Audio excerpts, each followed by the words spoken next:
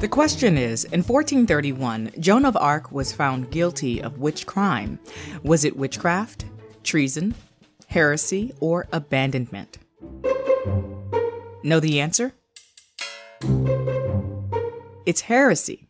During the 100 Years' War, 18-year-old Joan of Arc believed she was acting under divine guidance when she led the French army to victory over England.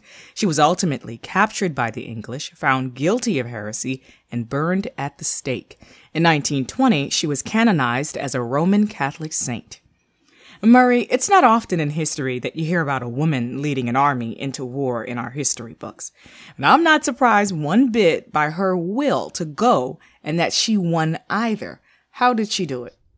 Well, I have to apologize in advance, Tamika, but I've got to start with a little inside joke that comedy writers tell. Okay. Not everybody gets it. So long, dear. I'm off to fight the 100 Years' War. Think about it. It'll be funny eventually. Anyway, Okay. Can you imagine a more captivating story than this? A teenage girl leads an army of French men against a conquering force from England and actually wins. She's divinely inspired, and she turns the tide of the war. Yeah, it sounds like some real Hollywood stuff.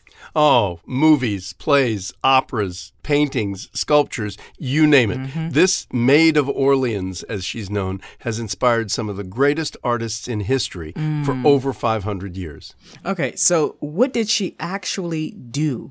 Well, that joke I told turns out to have a bit of truth to it, because nobody knew it was the 100 Years' War while it was going on. Yeah. Historians coined that term much later, but it was really a series of wars, basically between England and France, over who would rule the French kingdom, which was the largest in Western Europe.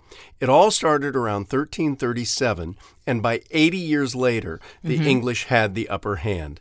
In 1429, Joan of Arc managed to convince the French leader, the Dauphin, that God had sent her to break the siege of the town of Orléans, or Orleans, and she did. Wow. It really turned the tide of the war.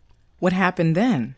Well, the French and Joan drove the English back far enough that the Dauphin could make it to the important town of Reims, or Reims, and he was formally crowned there as Charles VII. She really inspired the French troops.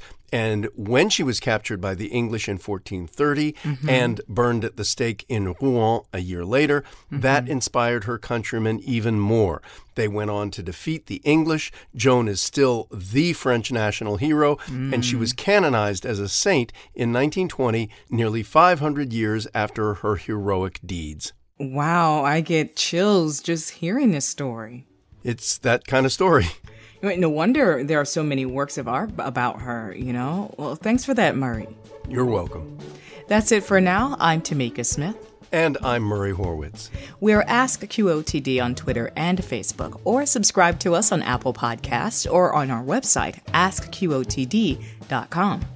Come back tomorrow and ask your smart speaker, what's the question of the day? Learn something new every day.